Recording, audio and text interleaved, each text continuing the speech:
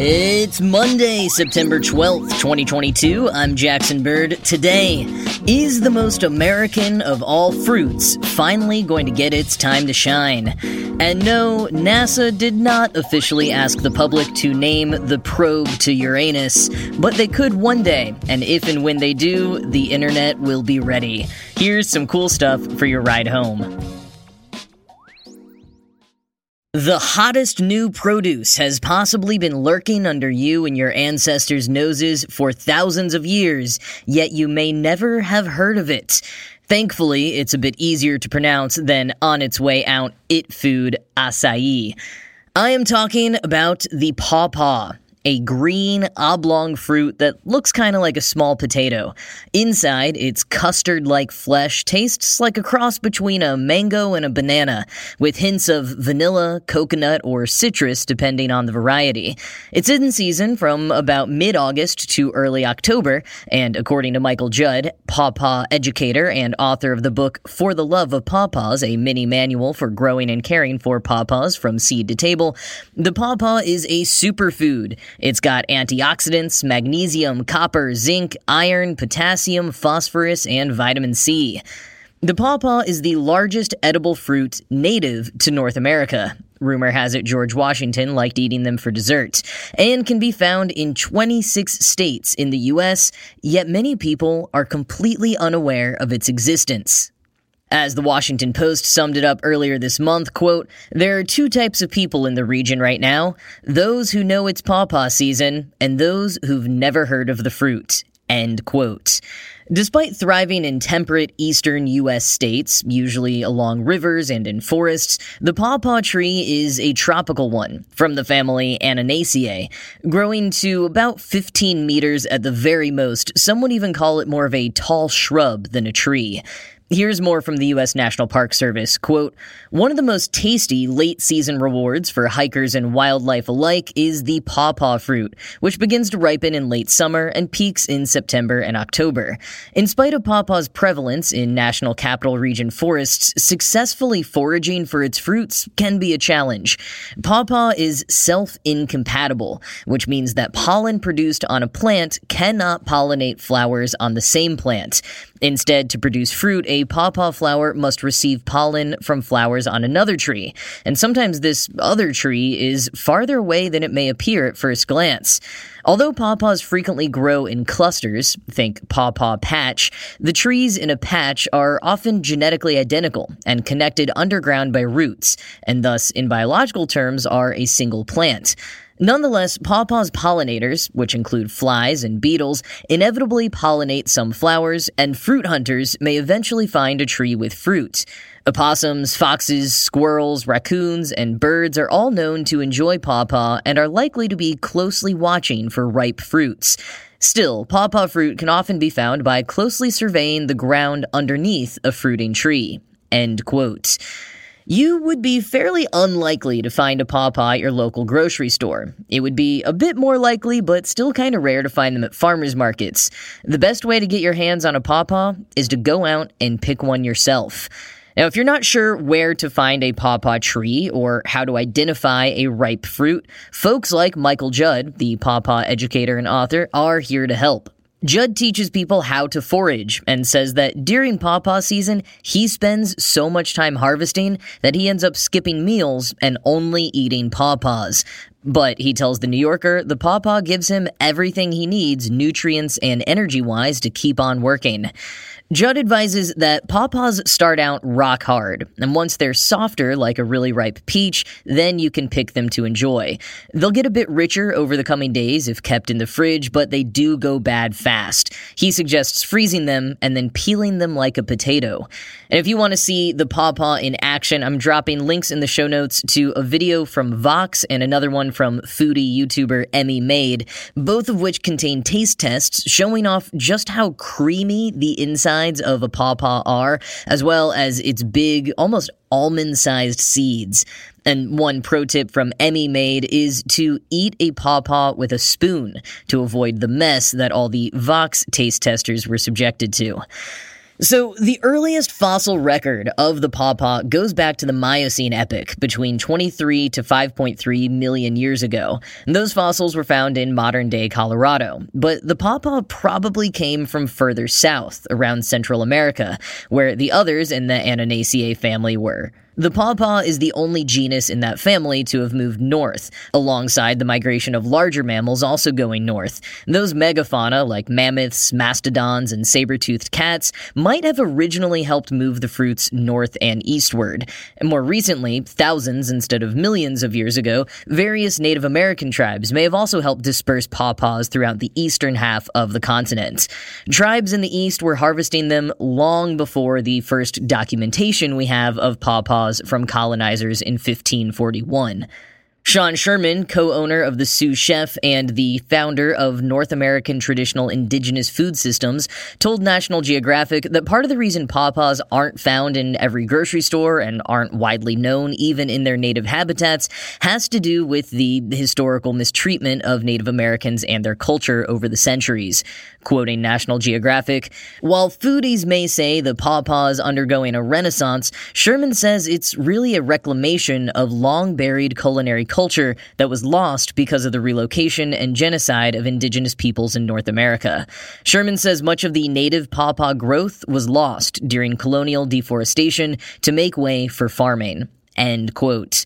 And even more recently, Vox points out that between 1900 and 2010, the U.S. lost almost 950,000 acres of forested land each year.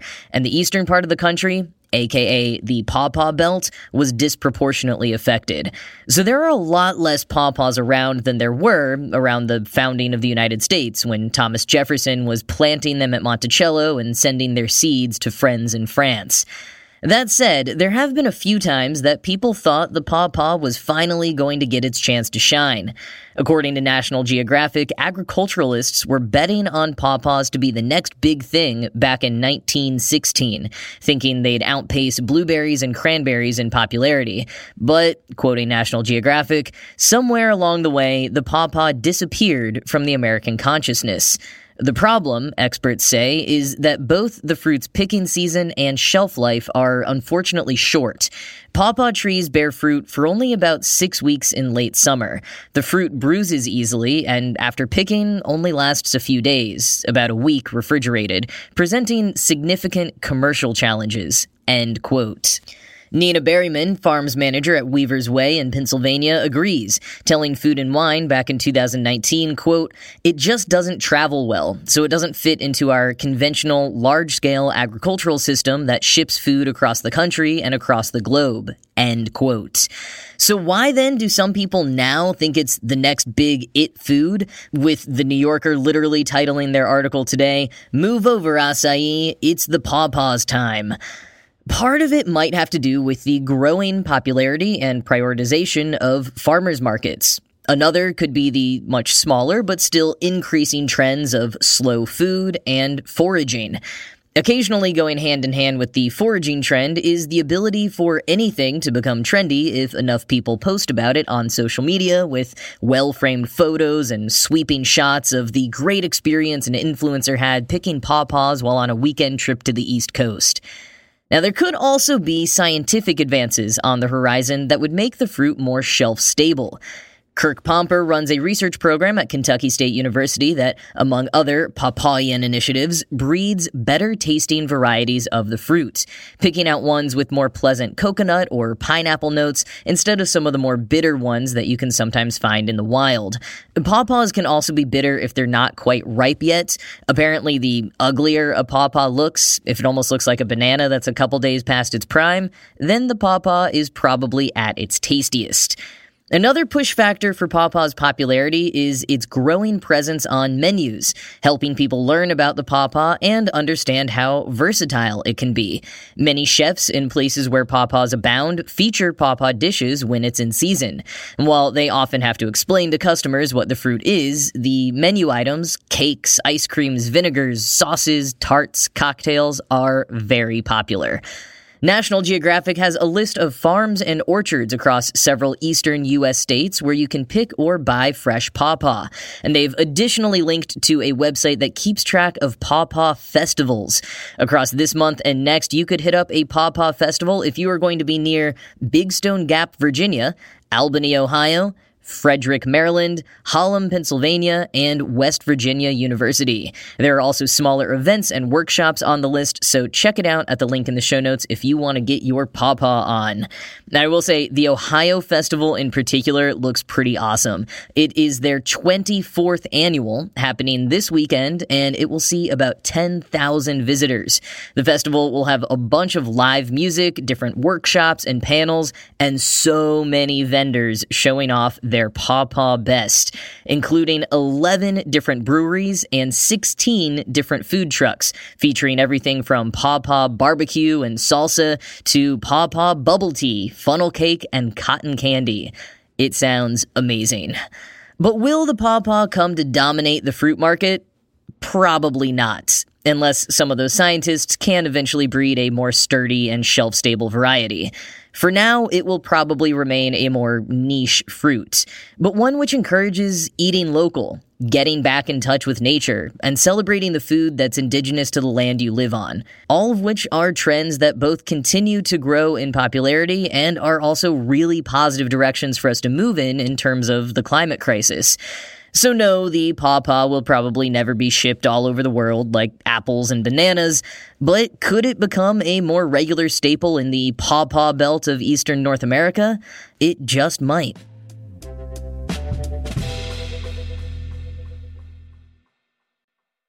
If you were on Twitter over the weekend, you may have seen a few more butt jokes than usual. That's thanks to a prompt from the Twitter account Ice Giant Missions asking the internet what a NASA probe of Uranus should be called. The replies and even the idea of the prompt itself was, of course, hilarious, but Ice Giant Missions is not a NASA-affiliated account, just an account pushing for missions to Uranus and Neptune sometime in the near future. But thanks to a photoshopped image from the cover page of an official NASA proposal that the unofficial Twitter account included in the tweet, many people online mistook this for an actual contest that the space agency was running to have people name an upcoming Uranus orbiter and probe. Now, NASA does actually hope to send an orbiter and probe out to Uranus in the early 2030s, arriving in the 2040s, but nothing is greenlit just yet, so sadly, none of the excellent and punny suggestions from over the weekend will be being used just yet, if ever. At the moment, the mission is just a recommendation to NASA from a panel of experts. Space.com explained back in April, quote, "Uranus is a mostly unexplored world. NASA's only visit to the seventh planet was Voyager 2's brief flyby on January 24th, 1986, during which scientists discovered some of the planet's rings and moons. The new recommendation comes from a process called the Decadal Survey, which is led by the National Academy of Sciences and offers NASA guidance for prioritizing science goals. That committee's new report highlighted a mission concept called the Uranus Orbiter and Probe, or UOP, for a multi-year orbital tour, during which it should jettison an atmospheric probe. The committee called Uranus one of the most intriguing bodies in the solar system and targeted launch opportunities in the early 2030s for a 12 to 13-year cruise out to begin observations." End quote. And as Science Alert points out, we've sent missions to Mercury, Venus, Mars, Jupiter, and Saturn, but ice giants like Uranus and Neptune have largely been neglected. Hence, both the expert enthusiasm for a mission as well as Twitter accounts like Ice Giant Missions. Astronomers hope to learn how ice giant systems formed and evolved and how Uranus's many quirks, like its axial tilt, came to be. For now, this proposed mission, at this point really more of a concept or a confluence of various proposals, is just called the UOP. But once missions are actually planned and funded, they tend to take on more creative names, like Voyager, Perseverance, New Horizons, and Juno. So even though it was not actually an official NASA request, what did the public suggest for an orbiter and probe of Uranus? It turns out there were a lot of very serious suggestions. But first, the butt jokes.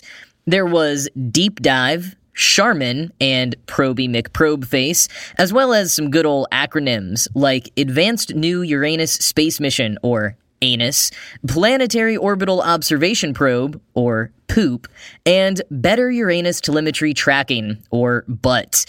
Among the more serious answers, though, folks tended to go with established themes, like the name of the astronomers who discovered the planet, its moons, or other important facets of the planet. William Herschel discovered Uranus in 1781, but there's already a space observatory named after him, so some people have suggested naming the probe Caroline, after his sister, who often worked with him on his discoveries and made many discoveries and published several papers in her own right.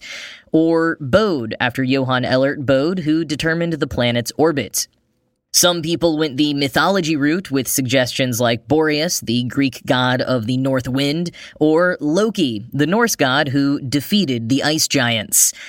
And as Uranus's 27 moons are named after characters from the works of Shakespeare and Alexander Pope, people have suggested either Shakespeare, Pope, or additional characters from those works. A popular suggestion as well is Tempest, the play which provided the name for many of the moons and which many people agree just seems to fit the vibe of Uranus. Space.com points out that the orbiter and probe will probably have separate, possibly related names, so something like Pope for the orbiter and Shakespeare for the probe could be a good idea. A top contender, however, is Caelus, the Roman counterpart to the Greek god Uranus, and the name that Uranus, the planet, probably should have instead. Quoting Slate, Uranus wasn't always going to be called Uranus. When astronomer William Herschel discovered the planet in 1781, he wanted to name it George's Star, after King George III, which would have certainly not been as funny, interesting, or even accurate. Astronomer Johann Bode, who helped discover the planet, agreed with us future folks that George was not the winner, and instead wanted to follow with traditional nomenclature of the outer planets, which are named after Roman gods. Jupiter was the father of all gods, Saturn was the father of Jupiter, so Bode thought this new planet should be the father of Saturn, the god of the heavens, Caelus.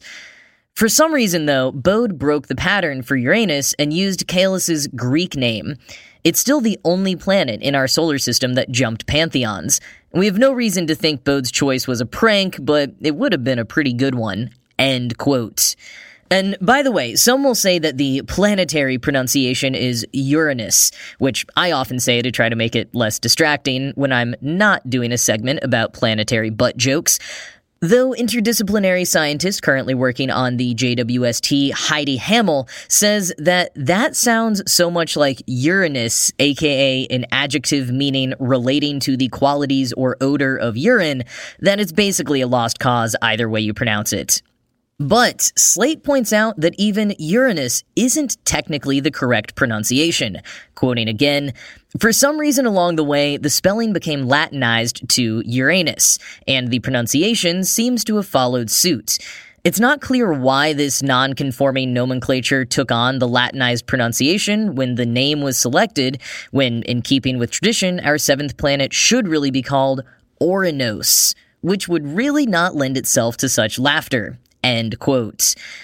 Such a planet of mystery. The orbiter and probe may be unnamed and unofficial for now, but I, for one, cannot wait until we get a closer look at Uranus.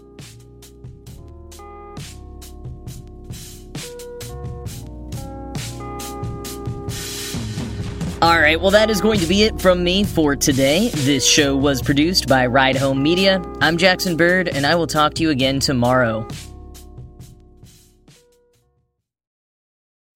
Summer camp is a magic place where kids discover who they are because they have the freedom to explore on their own. Y Camp at Horse Thief Reservoir is a sleepaway camp in the heart of Idaho's wilderness. Each summer, campers make friends, build new skills, and learn to love the outdoors through activities like canoeing, archery, ziplining, rock climbing, campfires, and more. Registration for Y Camp at Horse Thief Reservoir is open. Financial assistance is available. Learn more at ycampidaho.org.